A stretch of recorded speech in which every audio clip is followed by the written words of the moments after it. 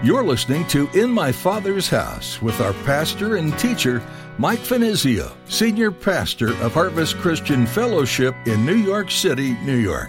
In my Father's house, there's a place for me. In my Father's house, where I long to be. Oh, my heart will not be troubled. I remember what you said. You'll return that I might live in my Father's house. You know, it was Donald Gray Barnhouse in his commentary on this point who said, "It makes no difference where it is or what is its geology or geography.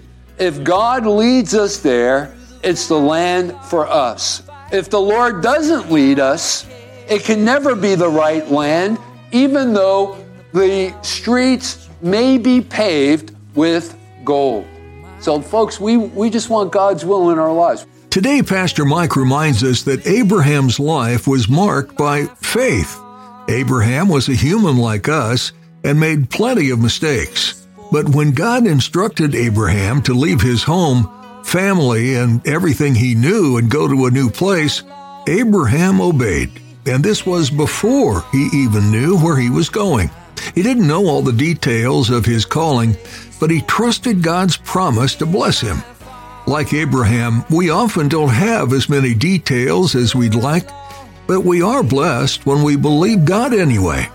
Now, here's Pastor Mike in the book of Genesis chapter 12 as he continues his message, God's I Wills.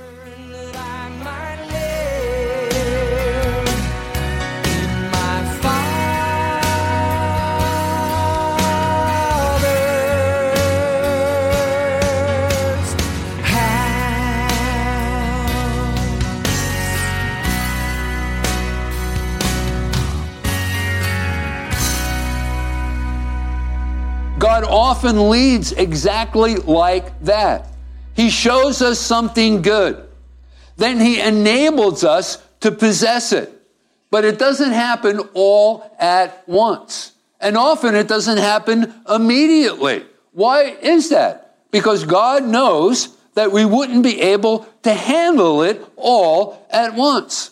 Let's say, for example, in a message like this, as the word is going forth and you're encouraged about your walk and your relationship with the Lord and God is dealing with sin in your life. And listen, all of us, this is a place where people come to get well. This is a hospital, if you will, and the attending physician is none other than the great physician, Jesus Christ. And he uses the word of God as a scalpel to cut out the cancer and the sickness out of our lives, right? So this is a counseling session. We're all in counseling here. Some people say, well, Pastor Mike, do you have regular counseling out? And I say, yeah, Sundays and Thursdays, or in our midweek service and on Sunday mornings. The truth of the matter is we're all in counsel right now, right? We're all in counseling right now. So maybe the Lord is speaking to you in one of our services, maybe not this one I hope in a direct way, but addressing some area of sin in our lives. Or he's seeking to build some virtue within you. And you have that hope in you. Like, for example, he's given us an example of that kind of virtue in another Bible character. Maybe it's Abraham. Maybe it's David. Maybe it's Daniel, one of the prophets. Maybe it's Peter. Maybe it's John or whatever. And we're going through those texts of Scripture that speak to us concerning these men and the work that God was doing in their lives. And we see ourselves. It's like we're looking in the gospel mirror and we see the reflection of ourselves and we realize that we don't really line up with these fellows or these gals, these women of virtue as well that are listed in the Bible. But there's hope that what God did in their lives will also do for us, right? That will be a part of our Christian experience as well. And so he shows us that, but it doesn't happen immediately. It's a part of a process of regeneration and sanctification and that work, but we're encouraged. It may be in the area of marriage. Maybe you've been wondering why, you're not married. And you've been single for a long time now. And you're just wondering, But, God just makes a connection with you and he says, I just want you to wait because I got a plan. But you're not ready yet. You understand? You're not ready yet. But I know how to give good gifts unto my children. And in that perfect moment, I'll bring that special person into your life, across your path. And it'll just all fit into place. You'll know it. And you know that it's by my doing. And maybe some new work situation, right? Maybe you've been having problems at your places of employment or whatever, and you're a little confused and you're disillusioned and you're discouraged and you don't know if you can even continue on. Maybe that's the prospect that you're facing. And then all of a sudden, God shows you the hope that all things work together for good. And you know that he's preparing you for some new work, a place of employment, or maybe a ministry. I think about my own calling and preparation, a time of preparation, and God preparing me for my ministry. I remember the day, just briefly after I had received Christ and immediately following my conversion experience, where we gathered together with a bunch of other Christians. I was just a rookie, man, a brand new babe in Christ. And one of the deacons there in the church, all of a sudden, as they were praying for myself and my wife, Diane, he had a word of prophecy for me concerning a ministry of being a teacher of the word. I was at that location teaching school. I was up in Alaska when I got saved, actually. And we were waiting for our appointment to begin. And one of the teachers had gotten pregnant out in the bush. And so I took her place. I was hired to take her place. And so we stayed at this Christian community for a while up in Alaska before our appointment. There was a couple of weeks before we were actually going to be sent up there to the bush and work at that location as a school teacher. And this guy prophesied over me concerning how that I would one day be a teacher of the Bible. And I thought to myself, this guy, is he kidding me or what? There's no way, absolutely no way whatsoever that I'd ever get involved in the ministry. And then God began to bring me along and put that desire within my heart and then opened up my understanding to his word and be able to, and he's still, listen, it's still an incomplete work. God is still doing the work that he began so long ago. And listen, let me tell you something. I've been walking with the Lord now for, maybe 40 years. And if I should be around for another 40 years, at the end of those next 40 years, I'm going to be a pretty good Bible teacher. Let me tell you something. So I got a ways to go yet. I know that. So God isn't finished with me. But he shows us those things, right? It's sort of like a glimpse into the future, if you will, right? So it might relate to virtue, something that needs to be changed in our lives, something that God wants to do. You're not quite there yet. He's changing you from the inside out, but you have hope that what God did in the Bible characters who are listed in the Bible, he'll also do for you. Maybe it has to do with work. Maybe it has to do with marriage. Maybe it has to do with ministry, being a husband, a wife, a mother, a father, whatever, right? He does this for our own growth and good. He does it carefully. He doesn't do it all at once. He tailors the promise and the timetable and the possession to our own individual needs. He knows exactly how to bring us along. And this is why we are happy God chooses the land for us, even as he chose the land for Abraham. It was Donald Gray Barnhouse in his commentary on this point who said, it makes no difference where it is or what is its geology or geography. If God leads us there, it's the land for us. If the Lord doesn't lead us, it can never be the right land, even though the streets may be paved with gold. So, folks, we just want God's will in our lives. We just want to move into the center of God's will for our lives. We only want, or we only should want, what God wants and has for us. So that's the first I will, right? He says there again, I will show you a land. Now that brings us to the second I will. Let's go back to our text of Scripture. Secondly, he says, I will make you into a great nation. Now, before we get into Abraham, let's talk about us. Let's bring this down to personal terms. God wants to do a work in you and through you, right? And as I mentioned, I use those words that are used in Christian circles, often used by pastors and teachers, and some of us don't even know what that means or what they represent, but I'm talking about regeneration. You know, God gets a hold of us and he creates within us a new person in the image of God's Son, Jesus Christ. Or sanctification. And sanctification is just a big word that means God is setting us apart. God is setting us apart for a specific reason, a calling. More than anything else, just to know him, to have fellowship and communion with him. Because that's where everything begins, right? And then that's the first step. And then from there, you know, who knows where the Lord is going to take us. But when God said to Abraham, I will make you into a great nation, how does this relate to you and to me? Well, God wants to make you into a great person. He wants to, when finally he calls you home, make sure that you have a lasting legacy that you've left behind. You know, how many people think about this? You know, I think about my own life, and, you know, I've been doing this now for a while, and I've been involved in ministry here in Manhattan for 35 years. We've seen literally thousands of people come through our ministry over the years. Extremely transient. People are always coming and going. And we've had the privilege, Pastor Jose, myself, Patty, Will, a couple of the other elders, to serve the Lord now. Right, Jose? How many people, how many thousands of people have we been ministering to? And over the years, not only our current radio broadcast in my father's house, Monday through Friday, 2:30 p.m., but we've had other radio broadcasts as well. You know, I feel as if, you know, Harvest has really made a difference. Whatever happens, there's going to be a legacy that we leave behind.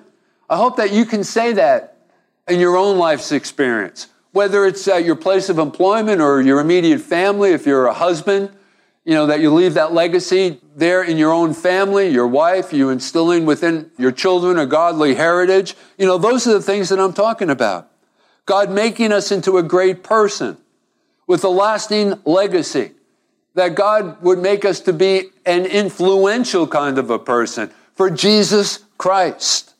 And let me also remind you that this is a possibility within each and every one of us, within your circle of influence. Because I want you to understand, when God said to Abraham, I will make you into a great nation, this was an unconditional promise. And thank God it wasn't an unconditional promise. It's a good thing, because against reason and actual performance, God made it nevertheless. You know, before we go ahead and comment some more about that unconditional promise, we're going to get back to that in just a moment. Martin Luther, and his commentary in the book of Genesis, made much of the irrational nature of this promise in his commentary, calling this one of the most outstanding and most important passages of Scripture in all of the Bible. He wrote, and I quote, "You should consider that what the Lord promises Abraham here is altogether impossible, unbelievable, and untrue, if you follow reason, that is, because it cannot be seen. If the Lord has something like this in mind for Abraham, why does he not let him remain in his land and with his kindred, where Abraham undoubtedly had some influence or reputation? Is the way to success easier among strange people, where one does not even have a place to set one's foot, than at home, where one's fields, friends, neighbors, and relatives are, where one's household has been well established?" He was 75 years old, that is Abraham. But Sarah was 10 years younger, and barren at that. How, I ask you then, do these facts agree with this promise? I will make of you a large nation. This means that his descendants would be a great and numerous people. But where are the descendants to come from, since Abraham's marriage is childless? These huge masses of unbelief and these high mountains, which could suppress his faith completely. The holy patriarch overcomes and crosses by faith. He simply clings to this one thought. Behold, God is promising this. He will not deceive you.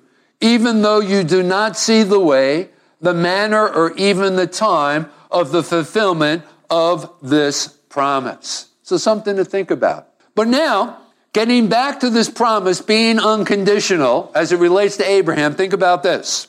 Abraham, after God speaking to him and making this promise, could have protested and said, well, God, suppose I misunderstand your leading or get out of your will. Folks, let me tell you something. As we read on, we're going to discover that that's exactly what happened. He got out of the center of God's will. Or how about he protested and responded in this way? God, how about if my descendants become idol worshipers? And of course, he's referring to Israel, right? He was the father of Israel, of that nation. And wasn't it true that at one time or another, unfortunately, time and time again, not just once, but several times, they had turned their backs upon God and went after these false gods. And they began to worship these idols.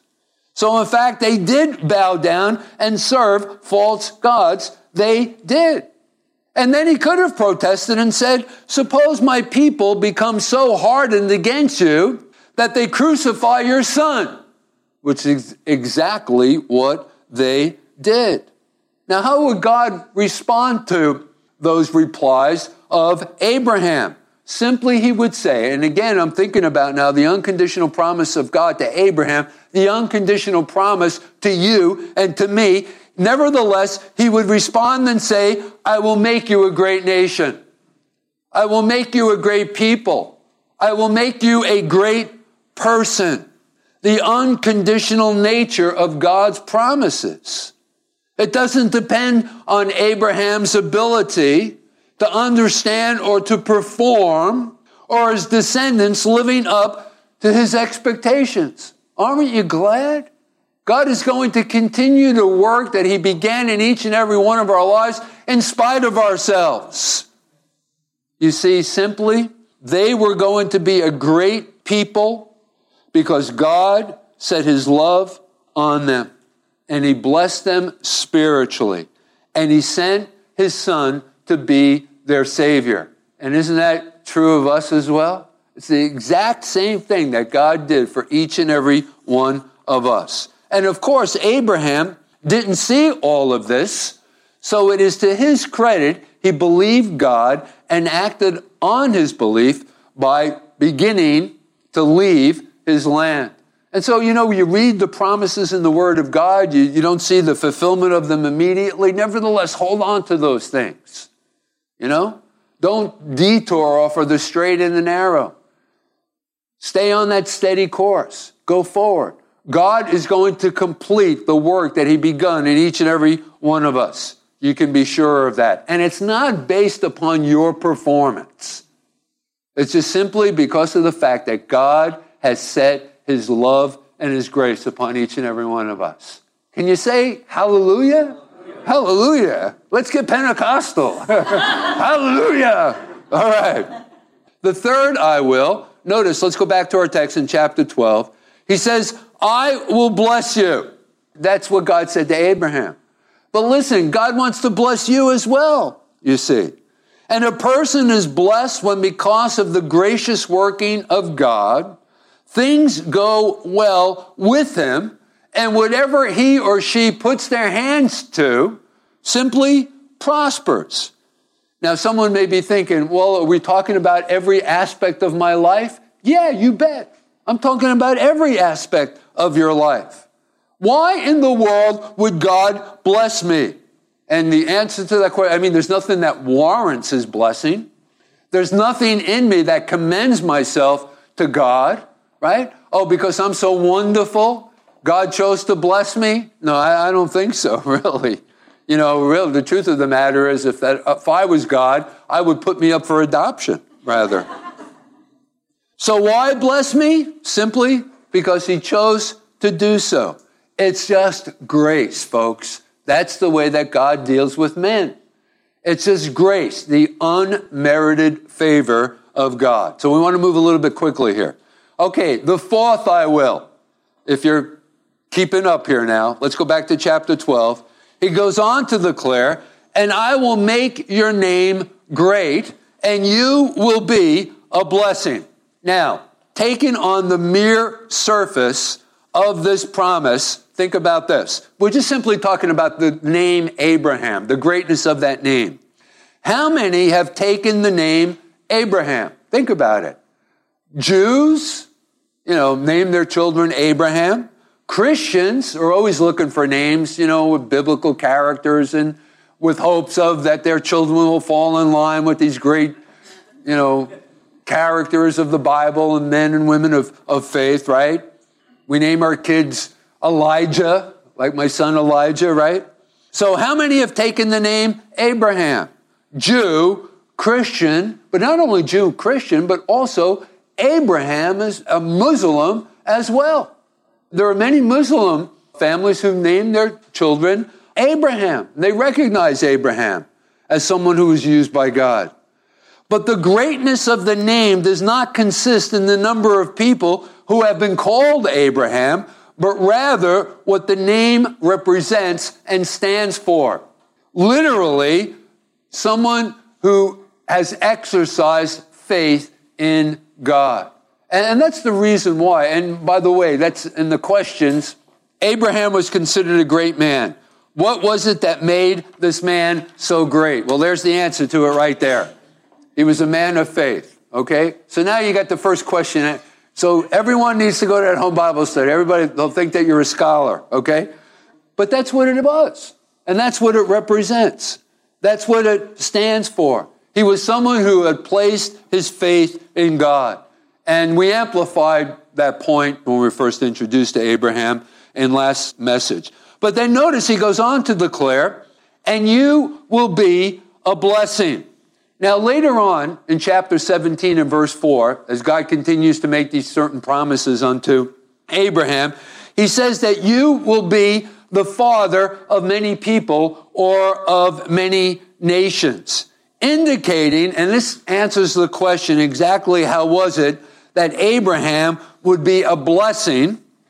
You need to think about it in relationship to him being the father of many people or many nations, indicating that through Abraham's, his greatest descendant, who was Abraham's greatest descendant?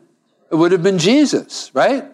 Blessings would come to all and every nation, that is, who call upon the name of Jesus as their Lord and Savior. You see, the blessings of Abraham is the blessings of redemption through Jesus Christ. Galatians chapter 3 in verse 14, that the blessing of Abraham might come upon the Gentiles in Christ Jesus, that we might receive the promise of the Spirit through faith. In my Father's house, there's a place for me. In my Father's house, where I long to be. Oh, my. You've been listening to Pastor Mike Finizio here on In My Father's House. He is working his way through the book of Genesis. If you were blessed by today's message and want to pass along the blessing, you can find a link to give to the ministry on our website, harvestnyc.org. We have so much available to you there, including many audio messages and links to streamed messages. We stream every Sunday and Thursday service. Once again, that's harvestnyc.org. Another way to pass along the blessing is to share the messages with someone else. Maybe God put someone on your heart today as you listened. You can send them the links as well. In My Father's House is a ministry out of Harvest Christian Fellowship in Midtown Manhattan, New York City. We're easy to find, with access from Port Authority on 42nd and Penn Station on 34th. Come by and see us. But if you're from another part of the country or world, we'd love to know. Please send us a quick note at harvestnyc@verizon.net. That's harvestnyc@verizon.net. It's a great encouragement to Pastor Mike and the team at In My Father's House to hear where these messages are being listened to. There is nothing more beautiful than the global body of Christ. If you'd like to hear more, subscribe to our podcast for daily doses of the Word. Just go to Spotify and search for In My Father's House with Mike Venezio, and then just click follow. Well, we have filled our time for today. Come back and see us again, because there's no better place to be than in my Father's house with you.